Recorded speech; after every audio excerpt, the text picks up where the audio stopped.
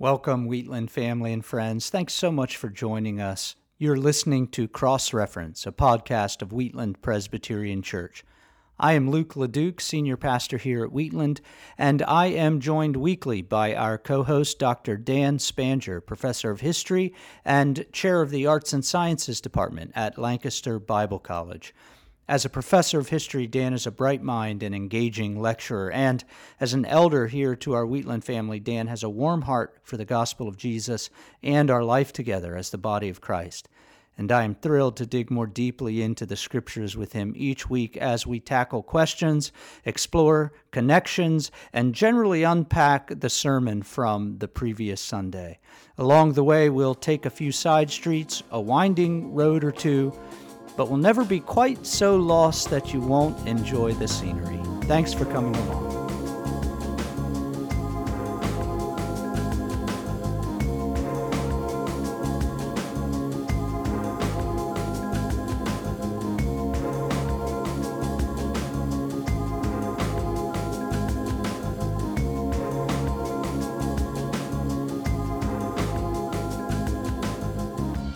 Welcome, Wheatland. This is Cross Reference with Dr. Dan Spanger and your pastor, Luke LeDuc.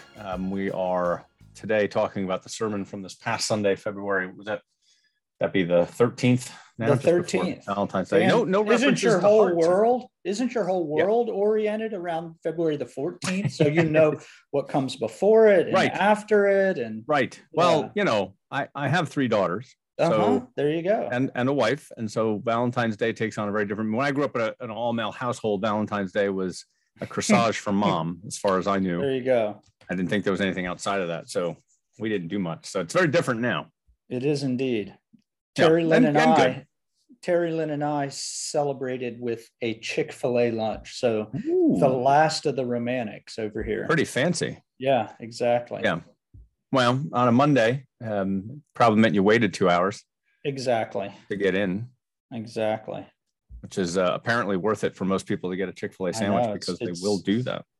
It's amazing. Well, what's so funny is the line. Okay, this is not a podcast about Chick-fil-A, but the line was wrapped around. You've seen it, and and I think the dining room was open, but there's nobody in there. I mean, it feels like people have changed the way they haven't gone back to dining in. Anyway, I don't know why we're even talking about. I don't know what habits have changed, but it's kind of interesting. Kind of wish it would go back to something like normal, but I guess that's what happens when there's a new normal. That's right. Yeah, and I will say though that I was waiting for some sort of a heart reference, some sort of something in your sermon. You just avoided the whole topic. Oh yeah, of course. Yep. I tried. Valentine, anything. The big thing is to not mention the obvious things. Oh, I see. That's sort of the irony. It's that ironic absence, I guess you might call it. I don't know. You're the ironic Presbyterian. That's right. It's good because there's not a lot of those. I hope everyone caught that. All right. So you're working us through Ephesians here, and one thing that caught me in your sermon in Ephesians chapter 2 here was how you built up towards the end. And I didn't know. I think I talked to you already offline what you meant by this, but I was really intrigued with this image that you gave us at the end. And I don't know if it's fair, but I used that image to go back and sort of rethink through what you had given in the sermon. And there were a couple of different pieces to it, which I thought were really intriguing. The one that sort of stuck with me afterwards was the idea that if we take Paul seriously, then what we see in the church and in Christian life is a construction project. Mm-hmm. And there's a really rich metaphor and a lot going on there. And there's two parts. One, I want to just hover on the construction project for a minute, but then the other part is that it's a construction project of this building of something that would be a home into something that would be a temple. And that's a very complex transition, which I think you rightly say Paul is getting at. But let's go back to this construction project thing, because I think there's a lot to say about that. That if we're looking for something, as you said, is going to remain messy. Mm-hmm. Mm-hmm. Because that's what construction projects are. We've all done them. Oh man. Yep. They certainly are. And I think for me, one of the things that Paul has to be doing is this is just a base level. You're right. I didn't unpack that metaphor at all. And part of that is because I didn't unpack it in my own thinking as well. I see it there, and I want to throw something out there for us to think about. Maybe not, I don't lead us in thinking about it, but like what we're doing here now is a great example of that. I'm sure people all across Lancaster County on Sunday afternoon, Dan, were gathered around talking about this. So, no, but one of the things that I think Paul is absolutely doing is saying, being brought into the household is not the end. Being brought into this family is not the end. And you and I have talked about this in other ways and in other forums, but the idea that there is this telos still out there, that yes, God has made us all one family in Jesus, but that is only the beginning. Now it is this construction project where family grows into temple. And then you get to reach back into all that imagery of, and that then frames the way in which we organize our life together as this family, that there's actually work to be done, and all that construction project metaphor evokes, And there's a lot there, Luke. I mean, I think to say to the world, or to say honestly, we have no intention of finishing this construction project. It's just a different way of approaching. Like, because I think everyone say, oh, one of the problems with the church, it's just so messy. And you hear a lot of complaint, and there's reasons to complain maybe about the evangelical church and its failures. But it always is said with such a way that, well, the church is really not, it's really never sort of done what it said it was going to do. And that's a mark of its failure. But I think if you use this term construction project, then what you're actually is, the messiness is actually a mark of its success. Right. Like exactly. in what we're wrestling to do here, the fact that it's an unfinished thing is actually it's a good thing. It's a mark of it actually moving forward. And I, like in any construction project, those that have done them, you know that you have to go a lot further backwards to get anywhere forward. You've got to take a normal looking kitchen and you've got to tear it back down to studs and pieces in order to build it back up. So there's a motion and a direction here which would say, actually, the messiness is the right thing. Right. Not just we expect it because we're broken and fallen. Yeah, that's true. But it's actually saying the messiness is the right thing. Exactly. And I think the other thing is you've done this, Dan. I know you have a long history of doing construction projects and biting off more than longer than I'd like, actually. Yeah. But the idea that you start with never is the end point of your project. And I've often thought, I don't know what theologian said it, but Israel in the wilderness worshiping at a temple could never have imagined what we're doing today. I mean, they would have never had any imagination for what we're doing today.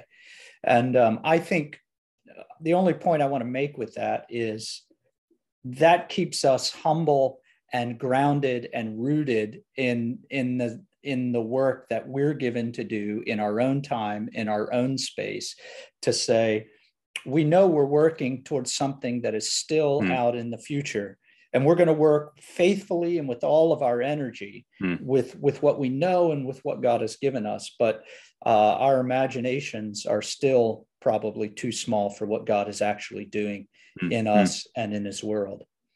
That's really great. I hope that settles on us, because the tension in our culture seems to be anxiety and frustration that things aren't where they belong. Yeah. And then we use that as a basis for criticism. Yeah. Rather than, like, as you say, you're probably, I have a colleague, and maybe I've said this, I can't remember, I have a colleague here, and he, on the bottom of his emails, has got a little picture of a mountain, which I could do away with that part. But then he's got this words inside that said, your thoughts of God are too human. And I just think of that frequently. Like, I keep expecting God to do the kind of thing that I think is a really good work. Right. And then he does something that I would consider probably not a great work at all. The point is probably because my blueprints are paltry compared to what it is he's actually doing. In which case, I would expect to have to walk through sawdust and then somehow celebrate the fact that things are still disorienting. Right. But that's God trying to teach us what yet he's doing, rather than sort of meeting our expectations. So I think that's a life-giving in a lot of ways, Luke, because it gives us it is a new confidence. Yeah. And yes, confidence and freedom and energy to keep working. Yeah, I energy. was thinking, now I do know who said this. It was N.T. Wright. So for you had to say that. Exactly. For all of our N.T. Wright fans out there. Or anyway, you know what I'm getting at. But so N.T. Wright talked about the process of building a cathedral back in the medieval world. Yeah. And if you were a stonecutter working on a cathedral back in the, medieval time period, you might spend your entire life cutting 2 or 3 big stones for this one small corner or one layer of a cathedral that would have taken hundreds of years to build. And just putting into perspective that is a really interesting way to think about what we're doing together here as the church as well. Like what is this stone, or even just this one course of stones, what is its relationship to the whole, is hard for us to imagine. Yeah. Well, it's even harder, I think, just because of our modern world, is we've got the habits built in of being able to get to things very quickly. Yeah. You get an idea. I'm amazed as a historian of just cultural things, how quickly an idea can go to construction, production, and use is shocking. I mean, it's head spinning, because you can think of something, an engineer gets it, goes to CAD, boom, a company up in China has built it, and you got it sitting in your of almost any shape and size. But to actually backtrack and say the thing we're working on is the thing we won't get to see the end of, or the thing we're really interested in working on and building of real value is the one that we will only see as a functioning construction site when we pass from the earth in probably 10 generations. Yeah. I was in London in 2020, and Big Ben was covered up in scaffolding. I mean, they've been, I don't know how long they've been working it, but you go there to see this world famous, this iconic piece of the London skyline, and it is just covered up on all sides with scaffolding. You're like, well, why did I even come?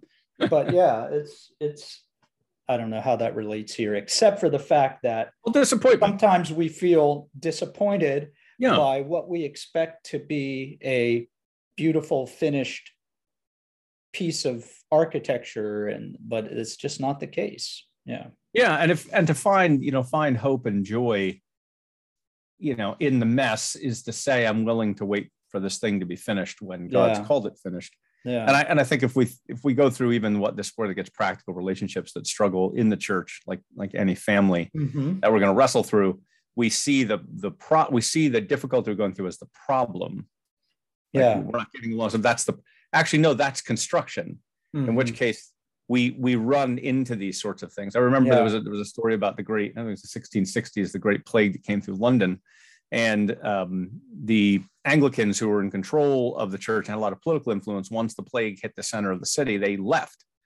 And the Puritans, who were a bit persecuted at that time, actually ran into the city. They ran towards the plague to care for the people that were dying. And of course, many of them died in the process. And there was this image I have of saying, I guess the whole value system was different there. One was saying, we have to be here, the church won't make it. And the other one was, no, us giving ourselves to the church is what God calls making it. It's like, if the church is doing it's supposed to, that's actually what it is. You say, well, what if we die in the process? Well, and I don't think they use these terms in that idea, but it's just, did you think you were going to finish it anyway? The point is not to finish the job. The point is to be part of it wherever God calls you to be faithful in the middle of the construction zone. Right. So it just seems to me that we can relabel obstacles differently rather than as a problem that's in the way of us getting it done. Is the problem is actually the thing we're doing. We're going and joining the construction project so that it's going to be maybe pushing the metaphor too far on this. Well, just perhaps, there is. And I think what you're saying leads me to think, when you have a place who disengages from the project and it doesn't have that long view of what they're doing, then oftentimes that's where the sharpest dissension and the sharpest, like if all you can see at that, which of course is why I think this idea from family to temple is so important for the health and life of the family itself, is that if you just pulled all these people together, this unity, let's say, and you dropped them all in one space, and there wasn't this transformation from family to temple that we see here, what a disaster that would be in one sense. If there wasn't this telos, this goal that was outside of them and beyond them, in a sense, for us as God's family to engage together. Yeah, you would expect a real mess. Yeah, and I want to go back to that, because that's the other interesting part that caught me at the end, which again I think was reorienting for me as I go back and think about what you were doing beforehand in the sermon, is this idea that the construction project is of a certain sort. And this idea of home to temple is really intriguing because it's very strange. I think you already made this point. It's very strange by, and under Artemis here. And the temple life is the thing that breaks up and defines the family. You serve the temple. It defines how the society works and culture. Everything comes through that. And your family then reflects and imitates whatever that temple life is, the time you spend, the finances you spend, the sacrifices you have to be part of. These become the priorities, and the family life then, we would say, is defined by that. But when you reverse the angle on this, which I think that the Jews and the Pharisees really struggled to understand when Jesus said, destroy this thing and I'll rebuild it in 3 days, that the temple, which is the place where God meets his people, is actually the end of the project, and it's us as the unity of people together. So it's the family that's the priority, and it's our love together as a family that actually leads. I think you're right, is a very stark reversal from what they would have been thinking about the role of temples, and the role of those sorts of things that happen in society at the time. I don't want to get too lost in the weeds on this, but this discussion also leads me to remember some of the stuff that I was studying with Paul's metaphor of adoption. And adoption in that ancient world, in the Greco-Roman world, was often one of the main reasons that adoption happened. And again, I think I mentioned on this podcast at one point that it was often adult adoption, was to carry on the family's cult of worship. So each family would have particular ways in which particular gods that they would serve. And oftentimes, if there was not a male heir, then they would look outside of their family to adopt in a male heir into that family. And one of the main reasons, one of the motivating reasons in that sort of ancient or first century adoption, and around the first century as well, was to carry on the cult of worship to whatever particular deity they served. And I think you throw that on top of this, I think somebody would need to do more study than what I've just done. But to me, that's an interesting, that would be something worth chasing. That rabbit might be worth chasing as well.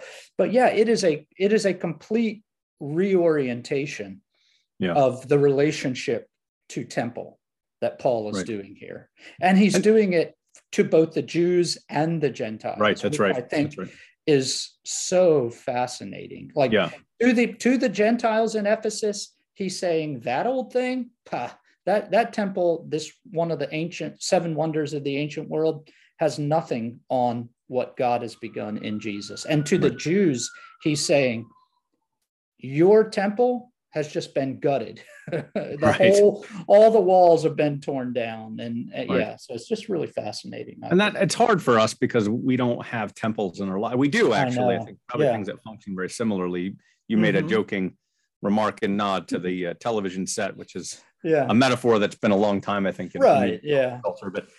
But if we think rightly about temple, it is those things which orient and align your life around whatever those values are. And that's it's not fair because temples do more than that. But I think there is that piece, and that those priorities, whatever they are, come back to orient the rest of the way we relate to one another. Our time, our focus, our attention, our priorities are all arranged by that. And so you use the image of the cornerstone, which I think is is Paul's second metaphor. The temple itself is an orientation.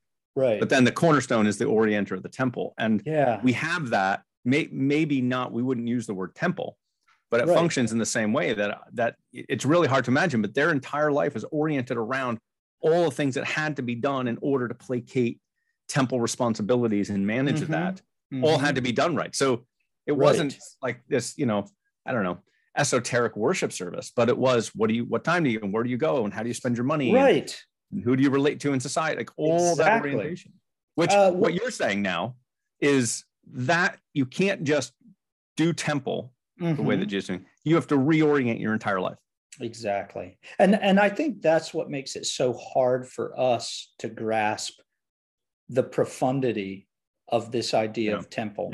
Because in the ancient world, as you're talking about, it wasn't just someplace you went once a week that was disconnected from the rest of your life. It was the orienting factor of all your relationships, all your way of being in the community, in the society, in the broader world, so much so that you would adopt someone into your family to continue to keep the family shaped and culture centered on and flowing out of that temple that you worshiped at. And I mean, you start digging in around that, and this metaphor becomes even more profound with Jesus as the orienting stone.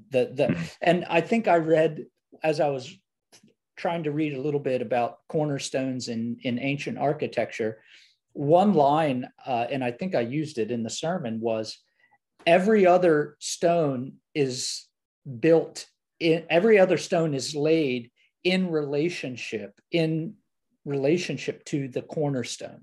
So it's every stone that gets added, every move that is made. It could be, yards and yards away, but it is only in relationship to that chief cornerstone that's already been laid. I was talking to Joshua Keel after the sermon just to make sure confirm that you were on the right track. Oversold it, and he said that's what he understands as well. But of course, now we have CAD, and it's different. But right. Well, maybe the metaphor would have to change, but the reality doesn't. And you made this statement that if we build our unity on any other cornerstone, then it's going to be oriented around those values, whatever it is. And if we're going from home to temple, then this follows really beautifully from Jesus' own long prayer between John 15 and John 17, that the unity and love of his people is the point of this. And that Jesus takes on the death of the cross to secure the unity of his, which I think Paul's getting at, because it's the Hebrew and the Gentile at odds. His very work is indicated by the removal of whatever division there is. So at the end of the day, we orient ourselves by his cross, his sacrifice, so that the building becomes the home, and it's in our relationship that God dwells as a temple. And there's a profound sweep of action going from family and our loving relationship to the presence of God being with us, which doesn't sit well when a temple is somewhere that the gods may or may not visit on their own time, or that Yahweh only appears when the priesthood is present. Those sorts of things. This is a radically different version of that. It really is. I was thinking a little bit about going back to my Babel, the stuff that I was walking through when we were talking about Genesis 13 and the Tower of Babel, and how that ziggurat was connected to the temple.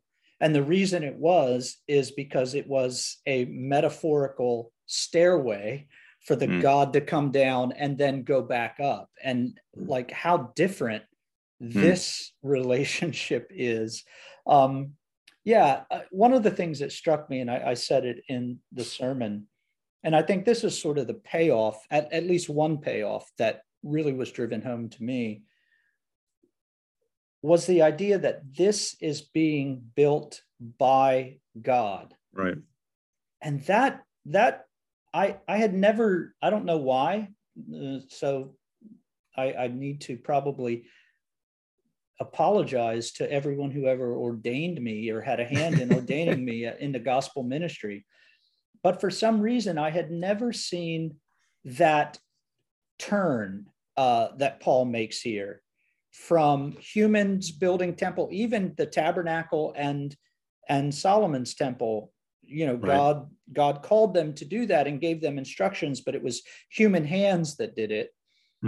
Into this temple is something completely different. And And that to me was very powerful about how eager God is to dwell with his people. If temple is dwelling, as we're saying, that's how eager God is to do it, that he won't let us have any hand in it, in a sense, that he will make sure that this time it finally gets accomplished in the way in which he always intended it. So anyway. And this, I think you drew the contrast too, strikingly. Just one of the things I wrote and read as I was thinking through what you were saying is that it's there's two kinds. There's human built temples and God built temples. And all the human built temples are a way of humanity identifying some specific way for gods to interact with them. Yeah. And in fact, when God builds a temple, it's the unity of his people. Yeah. Which I think is a profound concept. Yeah. And you connected that back to this idea of the circumcision being made in the flesh by human hands, which itself was a sacramental sort of thing, but it was tied just to Israel and and that won't do ultimately. Right. We know there's reasons why God had circumcision in the Old Testament to build up Israel into a priesthood, but ultimately all of that is in service to God's true construction work, which is the non-human hand building of the unity of his people by the Holy Spirit. Yeah. And that is profound. And as you were just saying, it's not that circumcision was a waste of our time, nothing like that, but that it was always going towards something. Right. It was never enough. And that's what I think about all of our human temple buildings versus this temple that God is building. We long for transcendence. That's a good thing. We long to be connected to the divine. That's a good thing. But God says at every point that our longings for him, our desire for him, it's always far too weak. It's never enough. It always winds up going off in a wrong direction. Right. And his longing for us is what brings us home. And that to me is just a gorgeous comfort and a deep joy, and also one of those things that gives us the energy to hang in there. Well, and to say that ultimately, and this goes back, I think connects back to something you said at the beginning of our conversation, that our imaginations aren't big enough. Our longings, maybe aren't deep enough. Our longings aren't even mature enough to know. And so we build temples by the longings we understand, which are good things in some ways. I mean, beautiful temples and music. I was just at the Jane Austen concert last night at the cross that they put on. It was gorgeous. I wasn't. It was really lovely, and the performances were just beautiful. The music was just so beautiful that I could say, "Oh, I think that's it. I think that's enough. We can do that," and that's good. That's a wonderful thing. But it's not, as you're saying, it's not nearly as beautiful and rich as what God is doing, because his longing for his people out passions, out deepens, out wonders ours at every point. And to your point, I think that ought to give us real joy, knowing that my longings are just too pathetic to make sense of this. but his are so powerful and so overwhelming and so accurate and so direct that it will create this without fail. I mean, that's powerful. Yeah, it's so powerful and profound, and this is what we are called to lean into and live into, is his longing for us, and that, of course, is so rich for us as a family to begin to really own in ways that maybe we haven't ever owned it before. And that ties really wonderfully into other biblical metaphors that are used about Israel being the bride or the church being the bride. That really the bride is the one that's loved by the bridegroom, and we as the church, we define ourselves by his love for us. We are made, identified, directed by his love for us, which makes us a beautiful bride. That's just wonderful. I mean, it's a beautiful aesthetic embedded in there as well. It really is. I think I've used, I don't know if it was in this sermon, but the way in which God's love reorients our loves and shows out. Yeah, that's just a beautiful, beautiful metaphor. Yeah, and I think it does recreate sort of this space that we're in, that it's not something that we're trying to construct through this process, and then it's your vision or the elder's vision, or this is what, and there has to be some of that because we have to manage. Of course, we're this part of the construction project. We have orders and rules, and we're trying the best we can. But I think what makes the church so successful, and I've noticed this among Christians in my own life, is that what I love about them the most is whatever effort they put in, they always know at the end of the day, this is not theirs. It belongs to him. And that doesn't mean we aren't energetic about trying to do it. We just know full well whatever paltry effort we put in, God and his desire for us and for his community is actually going to do something with what little we can make. We you know, I remember as a kid doing construction projects, and I think back of every mess I made that Dad had to clean up, you know, things not level and not straight. Right. But that's the raw material, and there it is. And then God, through his love, turns it into something, into this kingdom that's so much more than what we can imagine it to be. It can be very life-giving as we have to go through. The one thing that you've made this point, I think I want to come back to this connection, is the idea that this temple being built and Jesus is the cornerstone includes the cross. And you know, it's one thing to say, you know, God's the master worker and he's just off doing this abstractly, and there's truth that he's doing in the spirit. We can't always know, but then we have these moments in scripture where we actually know exactly what he's doing, clear about the fact that I am leading you into the cross, that this, and we talked about the cruciform shaped life and a cruciform shaped church, and sort of, that the cross is the only way this gets done. That we say we're orienting the temple around the cornerstone. The cornerstone has a cross shape to it. Can you speak a little about the role the cross plays in the building of this unity of the church?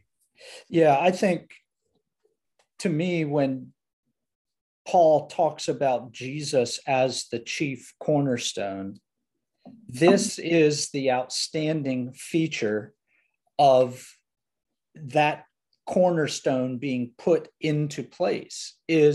And by cross, I think we have to say that language is not just of the actual death of Jesus, but it's referring to his incarnation, his life, his death, his resurrection, his ascension, all that the literary people would talk about synecdoche. So Paul says cross, and by cross, he means this whole big, So, and that got me thinking about the incarnation as this first move in being willing to come and become with us one of these stones, but the chief cornerstone, of course, in his uniqueness.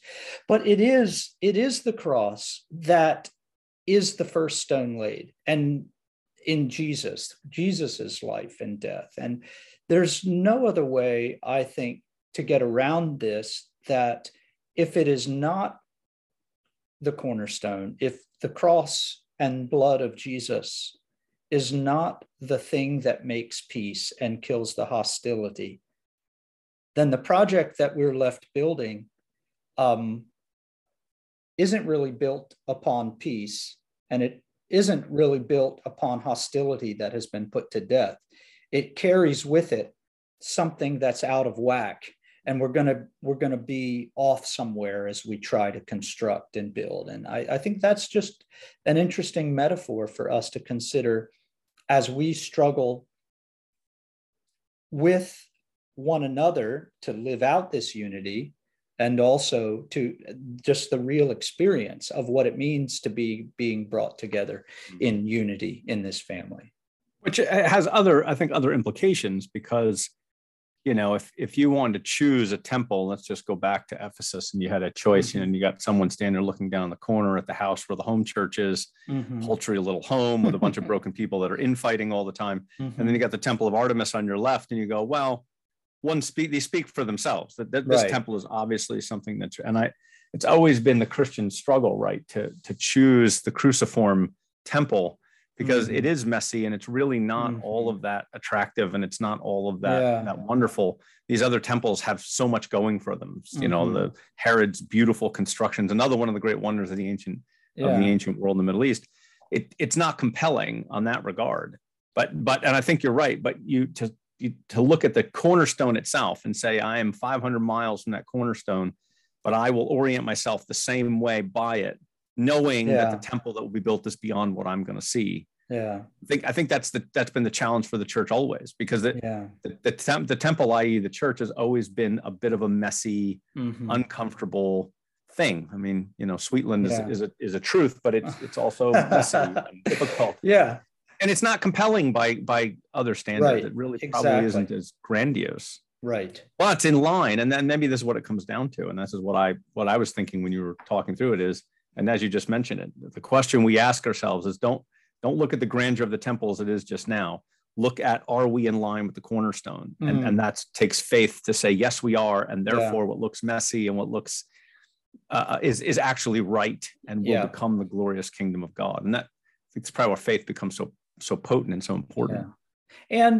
And I think the reality is, as I read somewhere last week, I can't remember where, that this shaping of stones is painful business. Yeah. Because you are working off of, and I think that's the other thing about the cross, Dan, that we can never get too far from, is that what Jesus experienced in a human body was sacrifice, right, and death, right, and then resurrection. Absolutely.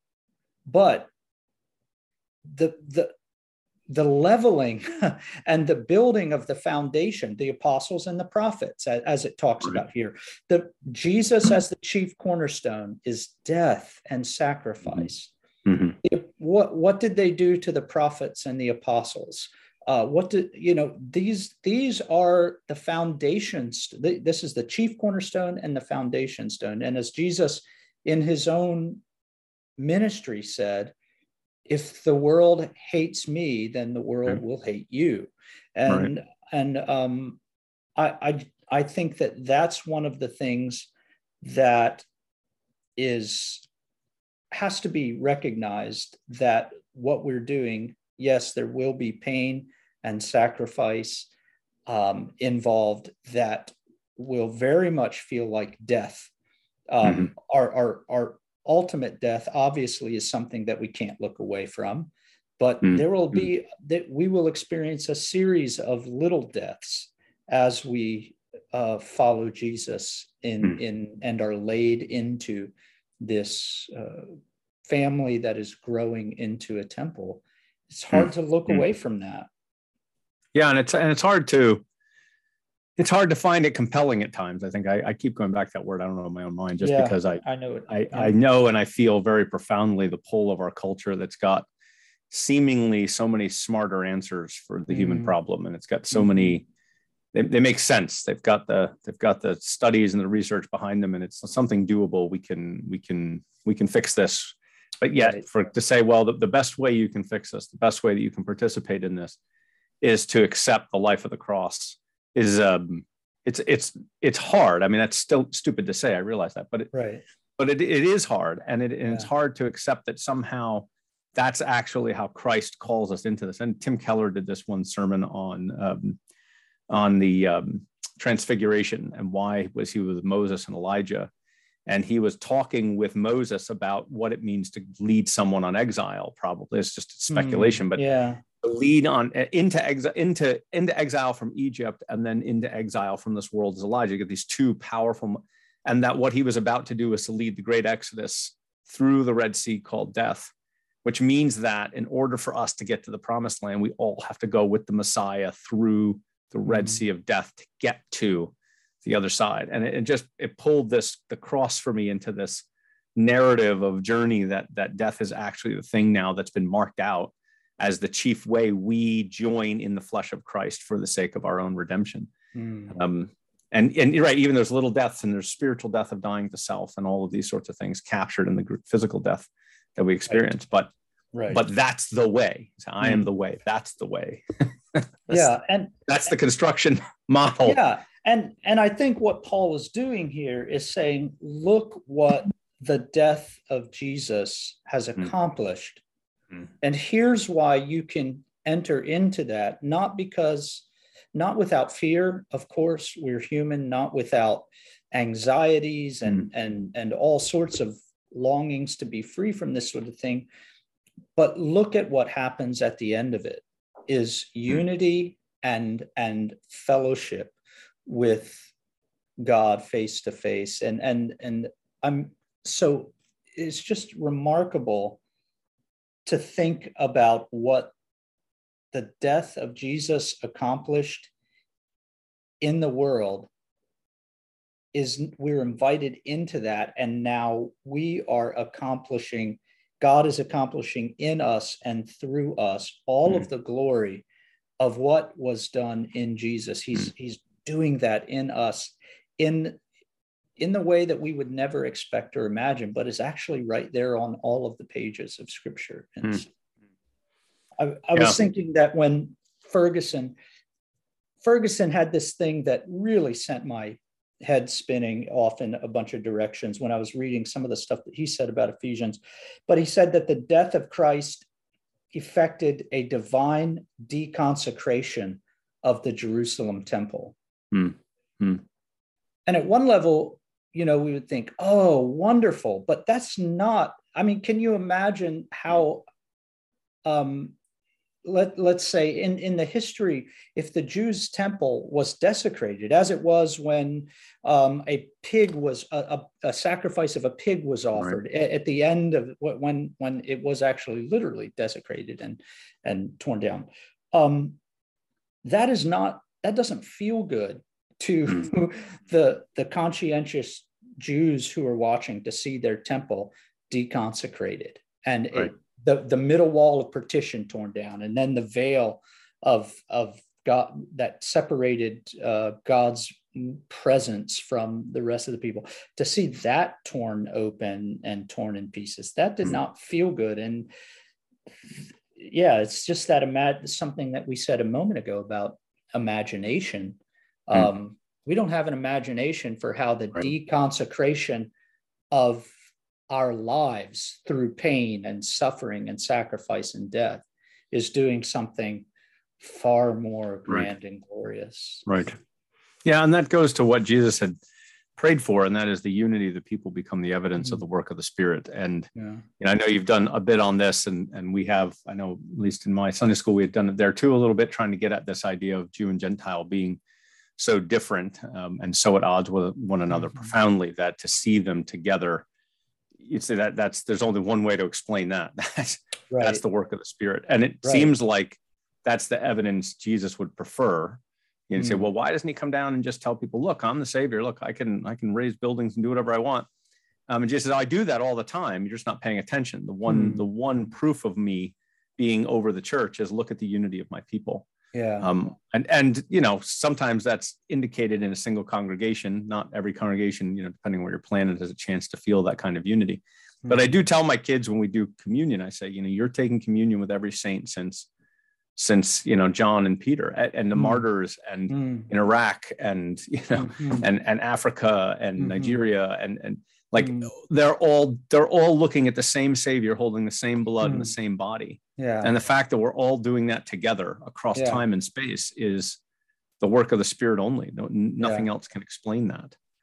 It is beautiful and powerful, and one of those things that we ought to say more as we come to the table each week, that we not only are we proclaiming the Lord's death until he come, but this act is proclaiming it in languages that we have never heard and never will hear. And just unbelievable. It's amazing. The unity that we have in Jesus. Which is his craftsmanship and it is his workmanship.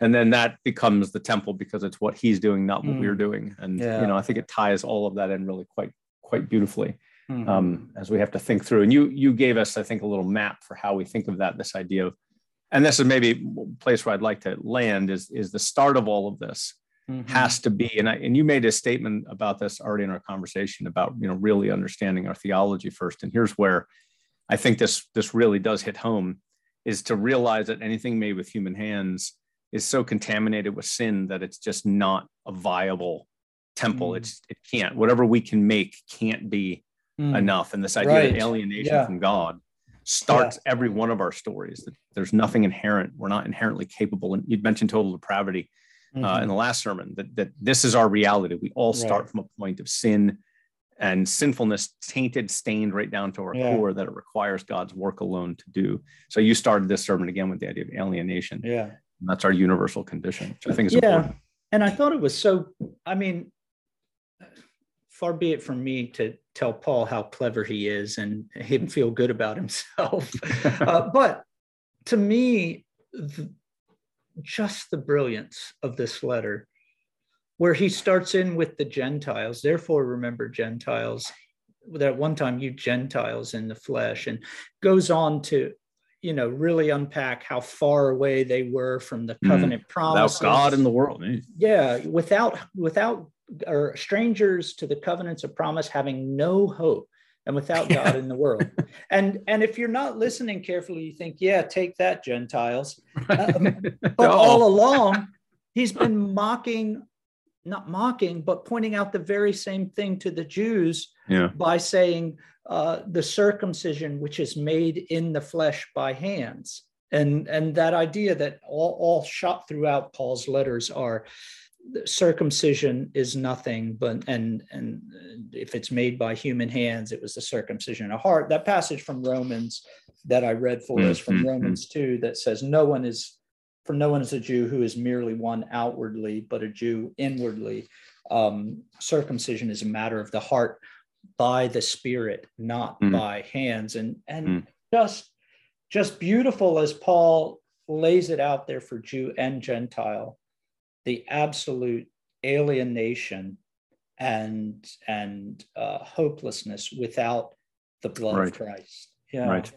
And hostility owed us by the divine wrath it's an uncomfortable doctrine these days, but it seems to me that if you can't start there, then you could easily replace the work of the Spirit down the road with, well, we do fine work. What we do is fine too. Our hands really put to some really good work also.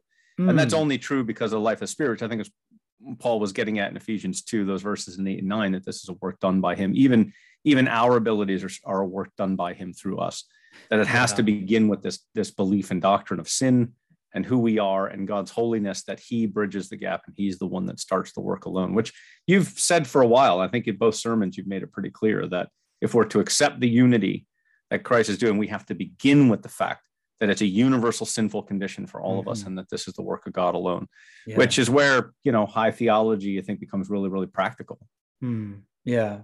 It's so clear in Paul here, especially, that the hostility is killed at the cross, and that if that isn't the place where you find hostility ended, if you find it in some other program, if you have notions that you might end hostility in other ways, friend, it just will not bear the weight of evil. And that's right.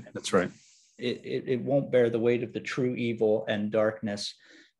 As we sort of talked about this in our last podcast, but we're going to get to it again in Ephesians 6, where Paul talks about the principalities and we don't wrestle against flesh and blood, but rulers, authorities, cosmic powers over this present darkness, spiritual forces of evil in heavenly places.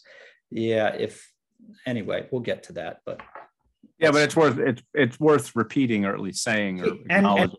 Because he's leading up to it here with this killing the hostility, which is what Paul talks about in Colossians, of course, where he makes a show of all those powers openly in the cross, triumphing over them. Right. Yeah, that's right. And to really accept that evil is far more evil than we think it is, to know that only the power of God is capable of destroying it down into our own hearts. But Jesus really goes after the Pharisees in lots of ways to show exactly how subversive and ugly and terrible it is. But it's something that I think in the modern time we've relegated to, I don't know, physical or mental disorders. It's a misunderstanding of natural disasters. Natural disasters, right? Evil. Yeah. We just don't see it for what it really is. And I love the way you just said that. Evil is of such weight, if we could say this, such weight. There's only one set of shoulders that could have borne it enough to destroy and defeat it, and that's Christ. So if we attempt every other measure, we'll do some relative good for the time being, but we're not going to bear the true weight of that evil. That has to be Christ alone. And Dan, this brings us back to my contentious point of what a great apologetic horror films are. Because if you see this evil and you know and recognize this evil, this pervasive evil, then what do you do then? Right. Anyway, and you need to recognize it to appreciate, what God's doing. Yeah, and I'm not commending all horror films anyway, but I think that's an interesting line to sort of walk out at some point. Yeah. So where do we expect to be this Sunday?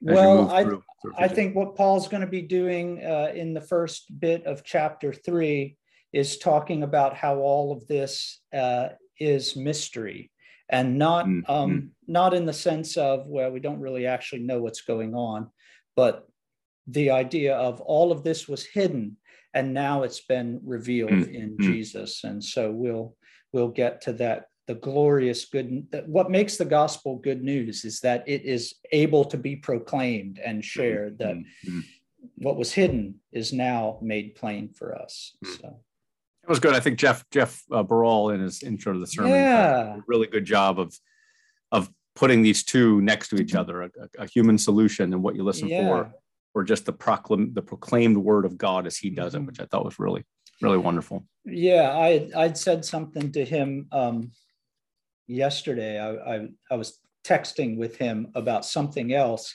and I just said how grateful I was to get up after that and preach the good news. Like what a joy it was to get up behind that and say, I mean, I didn't connect it in that moment, but to be thinking, oh, and here is that good news for us. Yeah. Right. Good. No, that was really lovely.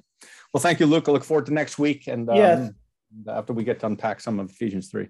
Yep. Great. Thank you, Dan. Thanks for always leading us through a really thoughtful and engaging discussion. I'm grateful for you. Thank you. Thanks, Luke.